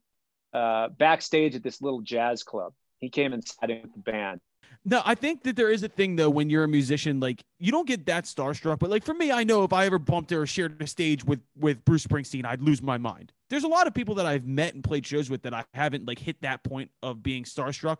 Like for you, would it be like Stevie Wonder or someone like that you would like you have such a deep reverence for? I don't know. I've just never had that feeling. There's plenty of people that I've met that I've had deep reverence for, and plenty of like A-list stars that I've seen or met, whether from playing on the Late Show with Colbert or like playing with Gene Simmons. Like it was just fun to meet him. He was just cool. Right. Like, or meeting Katy Perry. Like she was fine. Like you That's could pretty tell cool. she's a star, but it's also, I think it also depends on the context you meet people. So the majority of the times when I've met people like that, I have been part of the event that's been happening. I met George W. Bush in passing at an event. That's pretty cool. Him and Bill Clinton were walking by, and Bill like turned the other way, and George walked the way that kind of I was just like, oh, hey, like, hey man, how you doing? I was like, he was really, and there was a bunch of Secret Service around. This is while Obama was president, though, so he wasn't president at the time, and neither was Clinton, obviously. This is probably 5 years ago, but there was this thing where there was an eagle flying around indoors. It's a long story, but anyways, there was an eagle flying around, and the eagle handler was next to us, and this guy is obsessed with his eagle. Okay, whatever. So the eagle's name is Challenger, right? That's the name of this eagle. And George Bush, W. Bush, was coming up, and he was kind of talking, and he walks up to the eagle guy, and he's like, wow, that was incredible. And then the eagle guy just starts rifling off conversation about Challenger to George W. Bush. But I could see on Bush's face, because I'm looking from the outside, and I'm watching this thing happen. Like, Bush can't tell right now whether you're talking about Challenger, like the ship. Yeah. Because the eagle guy did not give any context. He didn't say that the eagle's name was Challenger. So he's talking about Challenger flying around, and Bush is tiptoeing on how to handle this conversation, but he handled it really well. And it was really funny. And then like finally the, Secret Service guy's like, hey, we got to go. Right, Eagle guy's hero. overstepping a little bit. Yeah, the hero, The man. true hero. That's as good a story to end on, any man. Corey, I can't thank you enough for being here today, man. This was awesome, and everybody who's listening, go check out Wong Notes. Check out Corey and the Wong Notes. Corey puts out enough content to suffice for the rest of quarantine or whatever we have going on. I can't thank you enough for being here, man. Oh, thanks for having me. Yeah, check out the stuff. Say what's up online. Say what's up in person on tour whenever that happens again. Soon enough, buddy. Yeah. All right, so that was our interview with our new friend Corey Wong. I said it before and I'll say it again. he's the first person I've ever like talked to through an interview for the podcast where I left the conversation feeling like I was a shell of a man after talking to him. What There's an nothing that intelligent guy can do that like he wouldn't excel at. That he's just fucking incredible. And I mean, you guys go, please check out his variety show, check out his podcast, Wong Notes. He's just the fucking man. And shout out to Will for really like introducing me to shout out Will. Like, shout out Will. Shout out Will all the time. Shout out. Thank you. Appreciate it. All right, so let's go into our last segment here. Let's go into green room picks. We haven't done them in a couple weeks, but we felt like this would be a good week to do it. So it stemmed from the fact that last night on our Instagram story, I put up a post of the cover of the Black Crowes 1990 album Shake Your Moneymaker, which as a kid was my favorite album. I was obsessed with it. And as a kid, I always wanted to be able to sing like Chris Robinson. I thought he had the best fucking voice when I was a kid. And it made me think of what attributes would I like to take from musicians and give to myself. So if you could pick like one attribute or one skill from a specific musician and put it into yourself and take that through your career, who would you pick? And so I'm taking Chris Robinson's voice or the ability to sing like Chris Robinson off the table. But I have three really good ones. I'm going to start it, then Will, then Dave. We got three each. We'll go through that, and then we'll get into our interview with Katie Feeney. But so for my first one, I had to pick this because it has something to do with Chris Robinson and the Black Crowes, but it doesn't. So their biggest hit to date is an Otis Redding song. It's Hard to Handle. And if I could pick any voice in the history of music, I would pick to be able to sing like Otis Redding. He was the person who bonded me and Erica, who was the other vocalist in our band. No one could put pain or joy or fucking frustration or loneliness into their voice like Otis Redding. It's not a perfect voice by any stretch of the imagination, but to be able to listen to Try a Little Tenderness, listen to Coffee and Cigarettes, listen to anything that he's done. It's just my favorite voice of all time. Otis Redding's voice is my first pick, and it's the best pick. I'm sorry, I don't want to shit on everybody else, but that's my pick. So, Will, who's your first pick? So my first pick is going to be absolute legend. It's going to have to do with movement. I got to take James Brown's dance moves. Ooh, that's a good one. That's a great one. Especially like, being on stage, I got like this, 10-pound piece of metal hanging on my neck, like I'm carrying around this like heavy thing, I want to be able to move, smooth and James Brown's the king. He is the king. He's the godfather, man. He's the godfather of soul. He's a fucking man. Who were we just talking to about? We were talking about James Brown to Shane Hall. We were talking about why he was the fucking man. Will, that's a great pick. I thought about James Brown today. I thought about James Brown and Ray Charles, and I went James Brown. So that's a fucking fantastic pick. Dave, what's your first pick? So I'm going to kind of work backwards. So we joke. It's a half joke. It's not a half joke about me becoming like a rock star, but it's not a joke at all. It's dead fucking serious. My end goal is I just want to pick up a guitar at any given time and play it seamlessly, fluidly, sound good doing it like around a campfire, showing off around friends in a basement, blah, blah, blah. And Chadwick Stokes is like the perfect guy to like kind of copy, I think, because I don't think like, and you guys can speak to me, he's a guitarist for Dispatch and State Radio. I don't think what he plays, especially his songs, are like crazy complicated or anything, but it's just like good jam out like with friends music. And I love Dispatch personally. They're one of my favorite bands. And that's like my end goal as I like progress as a guitar player, is to just be able to play similar to Chadwick Stokes. See, what I like about that answer is the fact that you're finding out who you are, and you didn't go like, oh, I want to be able to play like Jimi Hendrix, which is like an unattainable goal in a certain perspective, but you're like, I know what I want to sound like, and that's a fucking really good pick. Dave, you're on top of shit this week, dude. Good fucking job. There you go.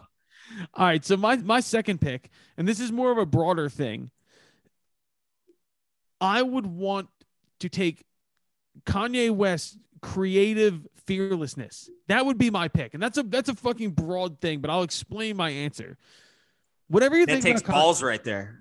Whatever you think about Kanye or whatever, Kanye's fearlessness and his ability to change from album to album, and the idea of like, I always think about the transition between like Graduation to 808s and Heartbreaks to fucking Dark Twisted Fantasy to Yeezus are 4 completely different artists, basically. Sonically, visually, all of that. But just the knowledge of who he was or what he was trying to do at a given time is what I would like to instill in myself. It's what I try and do all the time. But the fact that he said, okay, so I made a perfect album with my Dark Twisted Fantasy. The next album I'm going to make, let's make it basically unlistenable on the first listen and make Yeezus. Let's start it out with fucking 2 minutes of distorted synths by the Daft Punk and see where we go from there. That's the kind of shit I love. And just the fearlessness and the creative fearlessness of Kanye West is something I'd like to put in myself. So that's my second pick. Will, what's your second pick? My second pick is going to be, I want John Mayer's sense of humor. He's hilarious.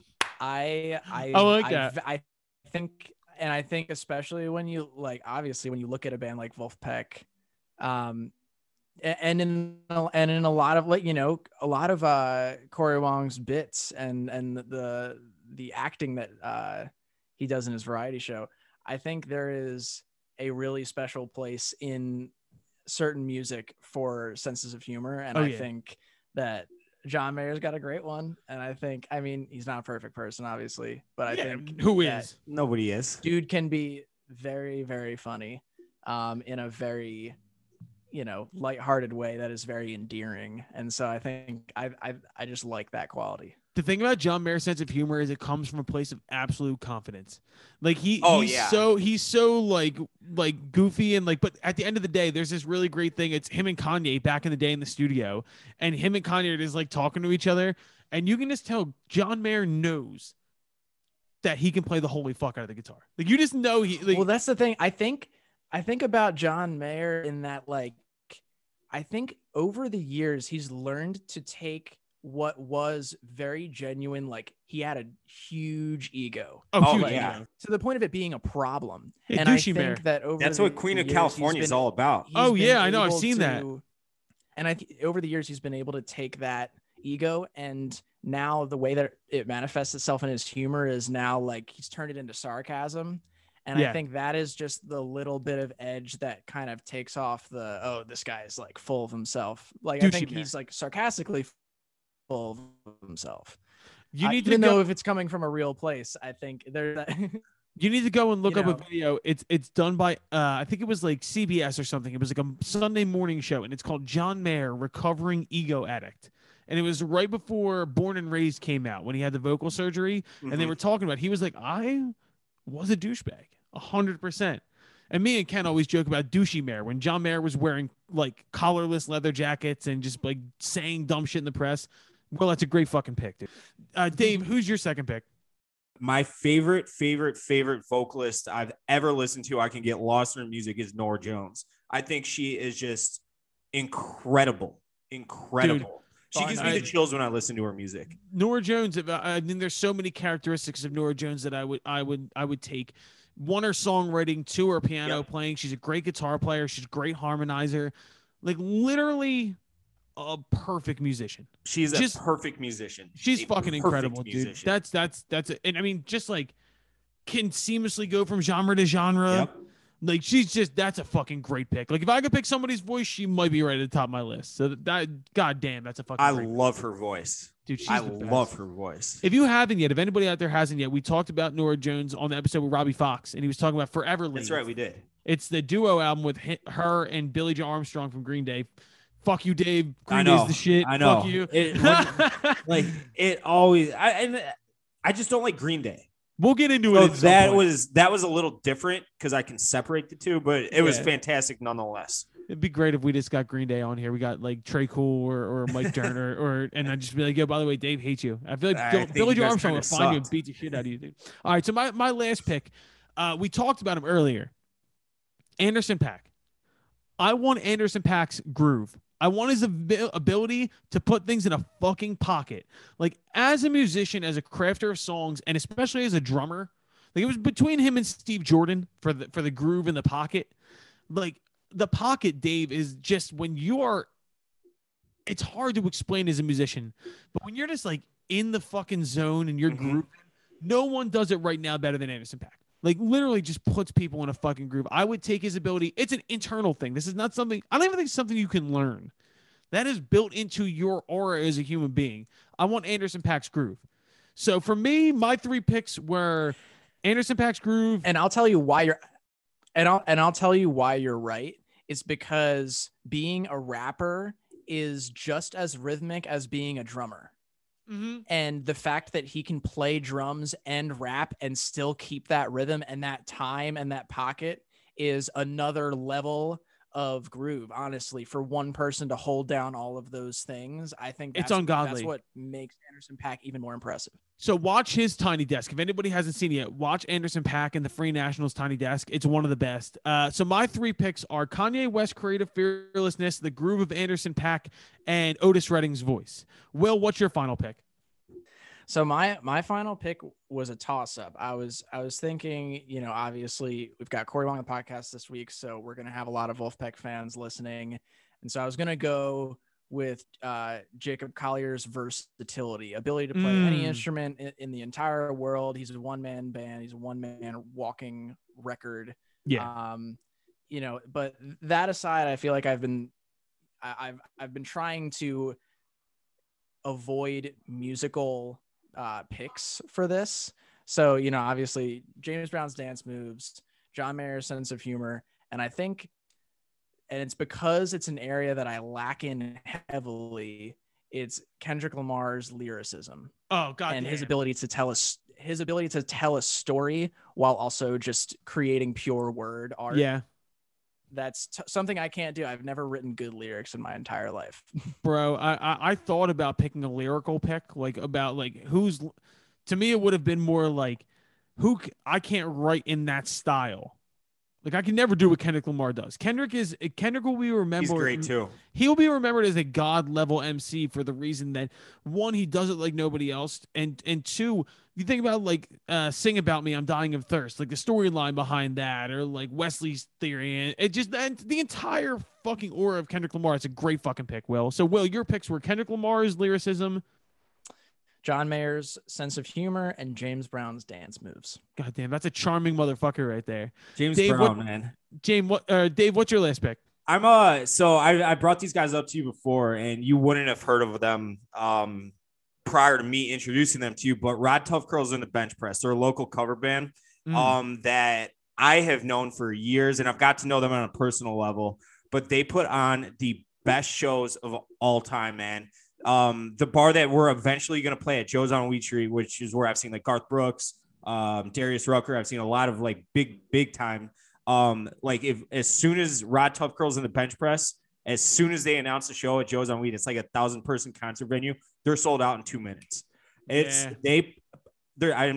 skill I want is their stage presence. So they play anything you want, and they're Southside guys. They're huge White Sox fans, huge sports fans. And they've gotten so big that they're starting to tour around all the Midwest, and they do weddings, and they're very expensive to book now.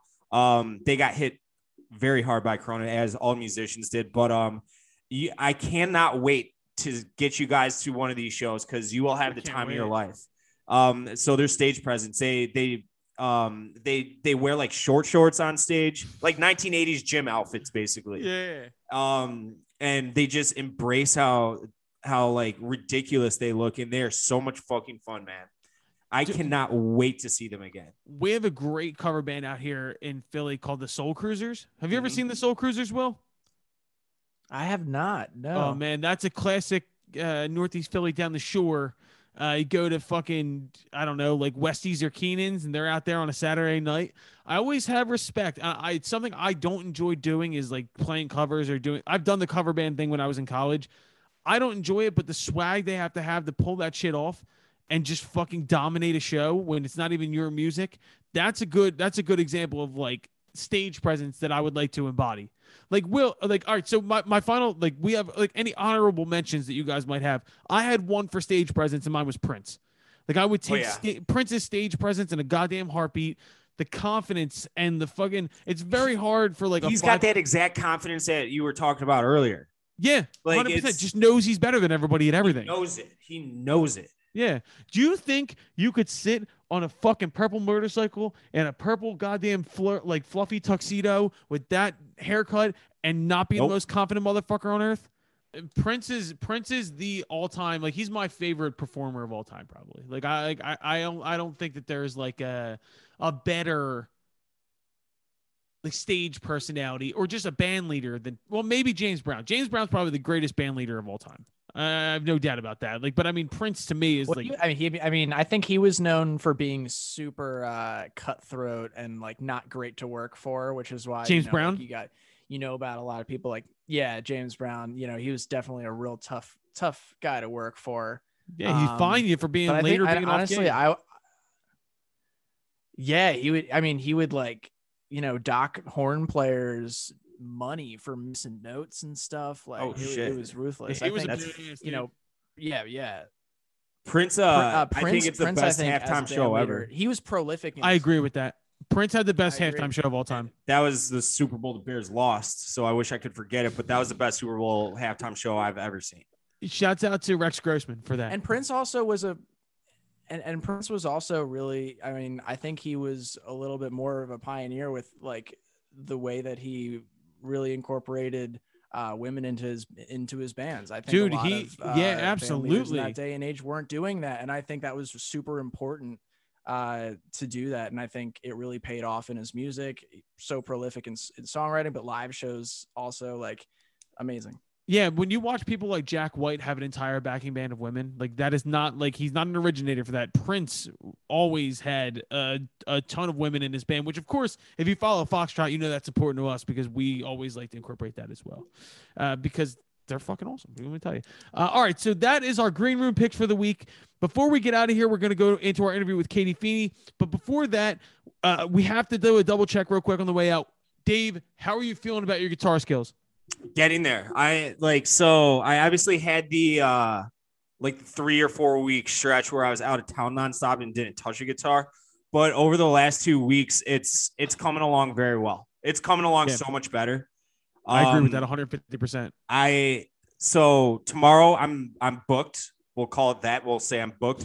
But Thursday, you and I are going to get together again, whatever time I'll be able to make whatever work. And yeah, it's getting there. I'm happy with my progress in the last 2-3 weeks for sure. I'm happy too. And you've been putting the work in. Trust me, I'm ready to like let people know about like what we plan on doing with this and who we're going to incorporate and helping us and all this shit. There's a lot more content to come. Speaking of content to come, before we get out of here as well, Will, we're getting ready to shoot everything for the new stuff, the new music. How would you describe the new Foxtrot shit?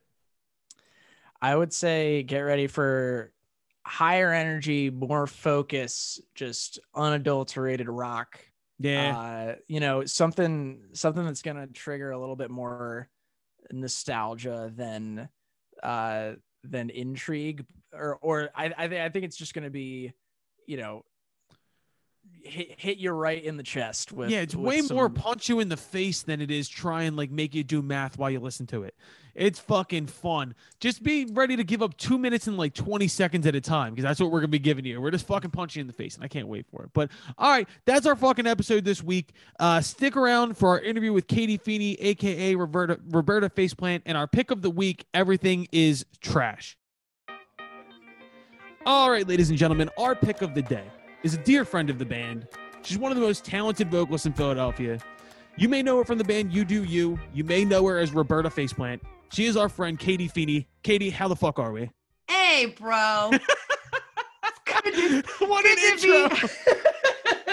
God, I love you, dude. Good to be back on the Zoom with you, bro. There it is, dude. Katie, it's a fucking honor as always. You're our pick of the week.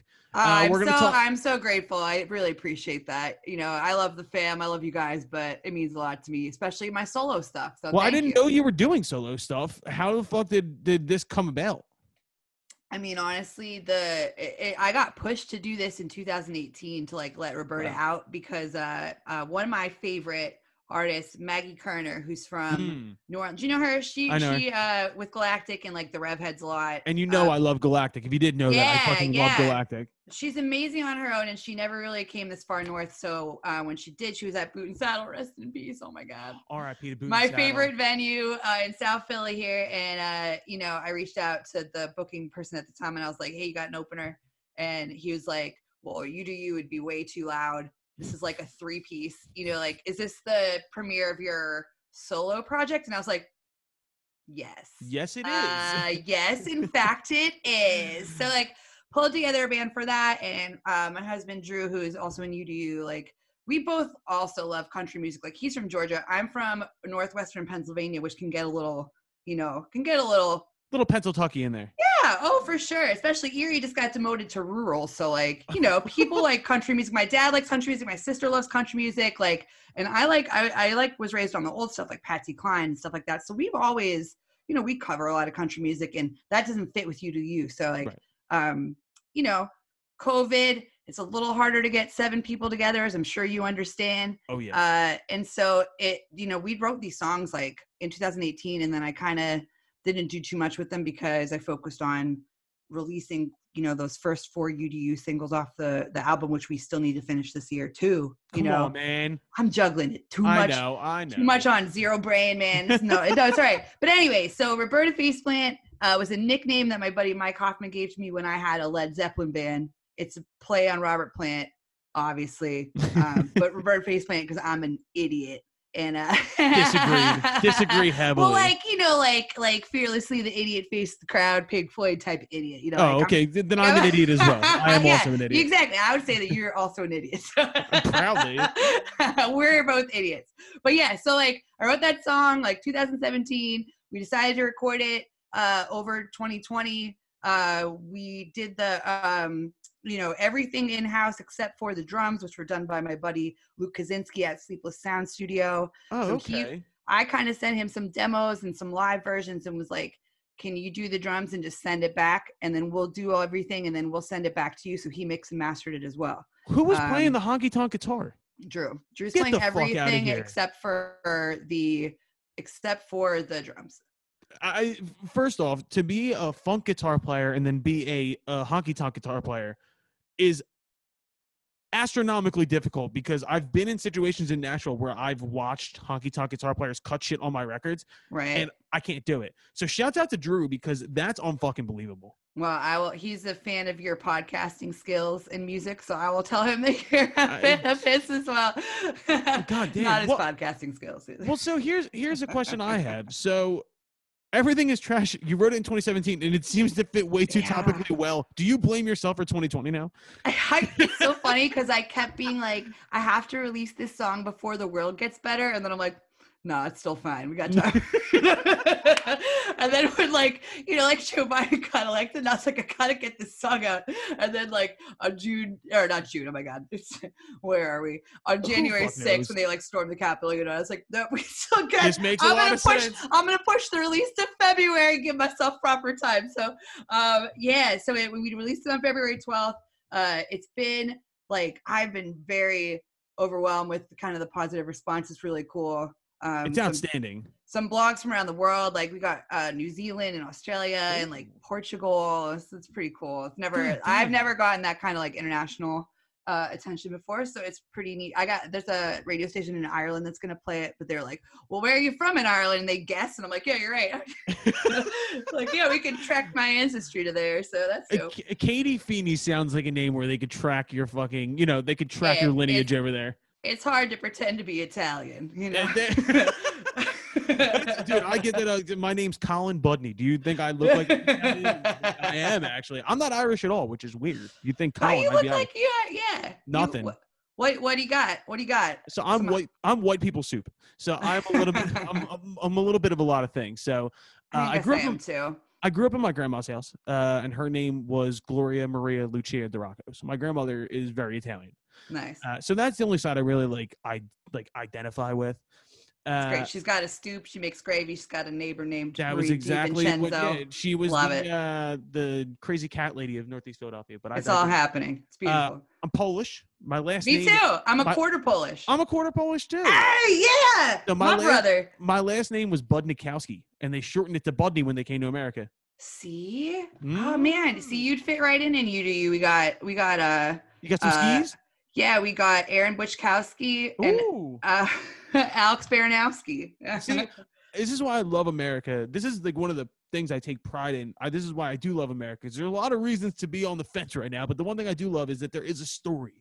There's always a fucking story, and we're a land of people from different places. But I'm not going to get political on this. Let's talk about the song. Yeah, leave it to me. Yeah, I was going to say. Well, this obviously is the song that we head towards a political landscape. But more than anything, the one lyric that I took away was talking about being lost on our fucking phones. Because if there's ever a time that it means something, it's right the fuck now. So talk to me about what the song's about. I funneled a lot of rage into that one. I like to play by a little trick I've learned from like Hall & Oates, which was you can obviously be talking about something, but then you don't have to be like so blatant about it. You can kind of like hide that message, and so people can kind of read. But this one's less. I mean, there's some parts where I'm definitely talking to leaders in power, as you should. As I should. But then, there's other parts where I'm just talking to like my friends and myself. Like, I can't stand when we spend all day on their phones, and like you're looking at it and what they put on there isn't like a reflection of reality. And so you can get your head all twisted and upset and you compare yourself to other people. And it's just like, that's a dumpster fire as much as things that are happening in Washington. So like, I don't know. Yeah. The overall takeaway is like, just kind of reflecting on the big and the small trash, and I love the fact that the name of the song is everything is trash. And I say that a lot too. And also you were referring to yourself. So literally everything. Yeah. We're all idiots and everything's trash, Colin. If we've learned anything this year is we all have a little bit of trash in us, I believe. I think we've that's right.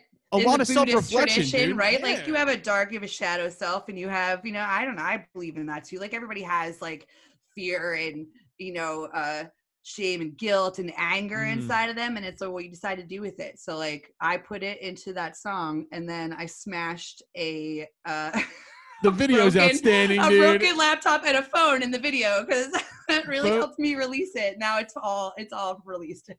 Dude, another reason why we're basically relatives at this point is when we did Legends. We do both like to smash things. Yeah, we destroyed a computer in the Legends Don't Die promo.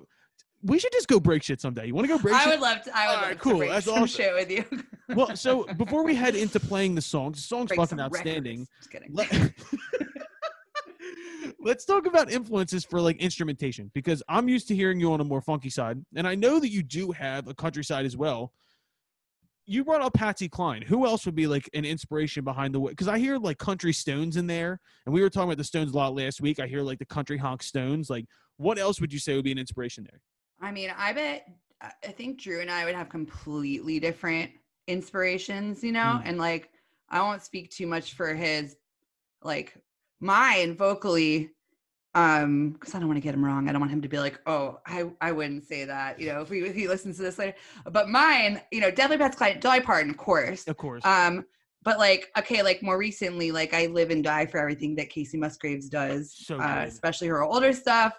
And there's a lot of really cool new artists that I've learned about just from like, kind of like listening and trying to figure out, because with You Do You, we just like make whatever music we want. With this, I had to try to like, after I started the project in 2018, I was realizing I'm like, you're just hodgepodging everything together again, like You Do You. Yep. Like, what is Roberta Fleet? Like, what does this sound like?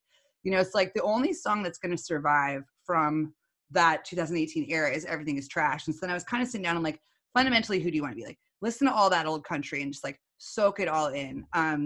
Some new people I want to shout out though. Tammy Nielsen. I think she's from New Zealand. Oh my God. Go look at, I'll send it to you. Some just like belting old like rockabilly soul country.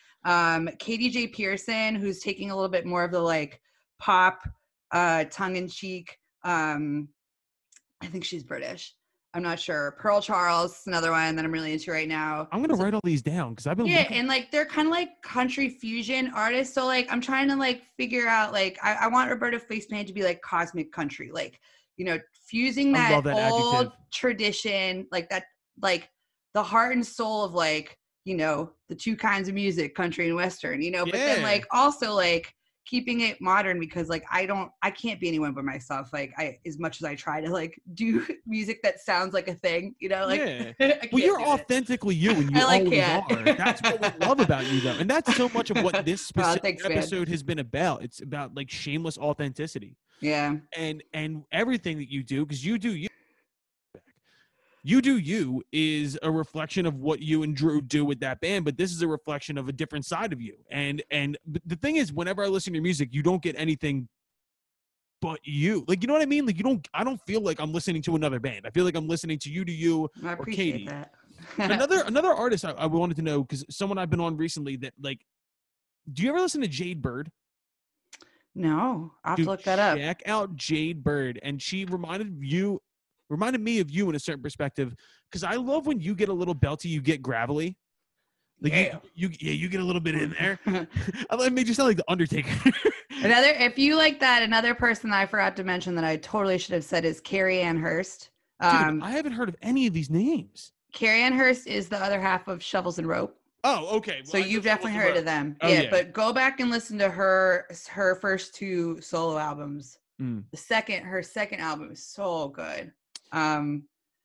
Like I like it better than Shovels and Rope. Sorry, Really? Carrie Ann Hurst, if you're listening. I'm sure she'll take that as a compliment. Call me. I love you. Yeah. Dude, I need you to send me the list of everybody you just said, because I will. I'll make you a little dying- playlist. Yeah. You know how I feel about about a woman's voice. Like, it's the best instrument to ever be created. It can't be topped. Well, yeah, And I'm that's why always- you have Erica in your band. Yeah. I am blessed. We're all the best blessed. woman voice of them all. Dude, we're Love blessed you, to girl. be we're blessed to be around a lot of amazing women who sing. We really are. Like, between Yeah. you, Bree, Alex. I mean, I could go on for I was so fucking days. impressed with all of them in the studio, but Well, yeah, Uh, we didn't even talk about this on camera. So the last time I That's saw right. Katie was before I went to Nashville in October.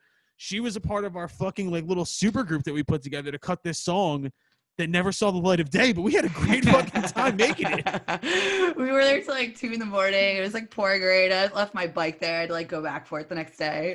Do you remember what happened that night? Something in the news happened that night while we were in the studio in this piece of it was the first presidential debate, and that was oh when, yeah. when Trump Yeah. saad bad things happen in Philadelphia, and we were all just And we like, were all sitting together, and we I were was all like, yo, with what? the heart of Philadelphia, like We were just sitting there like, yo, you guys were just like Why? fighting the air. You're just like, "Can you go for us? come on, fucking talk to me. Nah, so You all just right. want to talk to us like You wanna that?" fucking talk to me like that, dude? Yeah, we'll go in the fucking alley back. All right, so I digress. The song's fucking outstanding. When's the next time we're gonna hear something solo from you?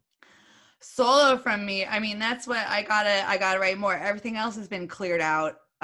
So I gotta start from Ooh. scratch kind of now. Yeah, That's there's fun nothing. though. I know, I'm excited about it. It's like Everything is Trash is the first one. I think I'm gonna try to do a 4-song EP this year. There'll be one Beautiful. Tom Petty cover on there that I've determined will be on there. Do you know which one it is? Yeah, we do 2 Gunslingers, which is a little bit of a backtrack.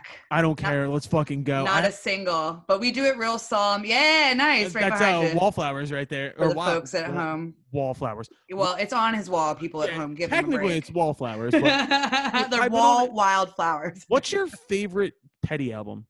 Ooh. This is hard. Well, yeah, I like Wildflowers, but I like It's the Great Wide Open, and I like Damn the Torpedo. Well, Damn the- that's like all of them.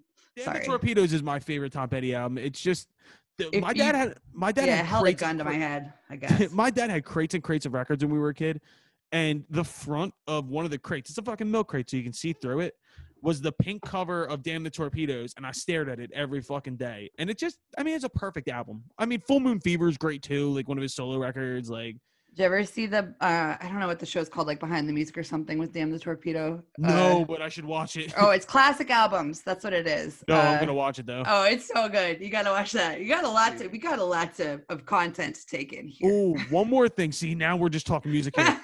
My wife It's bought good. me. The listeners at home will have some new tunes too. My wife So. bought me this album for my birthday, and it's called Echoes in the Canyon. and it was a documentary. The Jacob, Yeah, I watched that. you yeah. watch that? Yeah, I have the vinyl of it. So it's Jacob. Oh, that's Dylan. cool. I know Tom Petty's a part of it.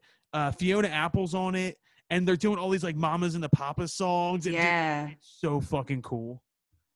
That's awesome. I didn't know that they released that as like an album. Oh, yeah. But have you watched the documentary now too? It's awesome. Yeah, I watched the documentary first because I think the Wallflowers, not the Wildflowers, like the Wallflowers are one of the most underrated bands in the '90s. I just fucking love Jacob Dylan.